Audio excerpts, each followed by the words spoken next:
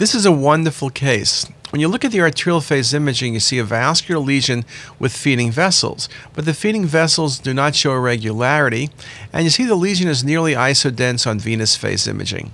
This would not be the appearance of hepatoma. Hepatoma, you would see neovascularity. Hemangioma, you see peripheral puddling, of which this does not have. And hepatic adenomas typically do not become isodense that quickly, and the vascular supply would look different. This was a case of focal nodular hyperplasia, a very classic benign lesion. Very important to be able to see the feeding vessel, and FNHs become isodense very quickly. And if you only have venous or late phase imaging, even larger FNHs, or focal nodular hyperplasia, are very, very easy to miss.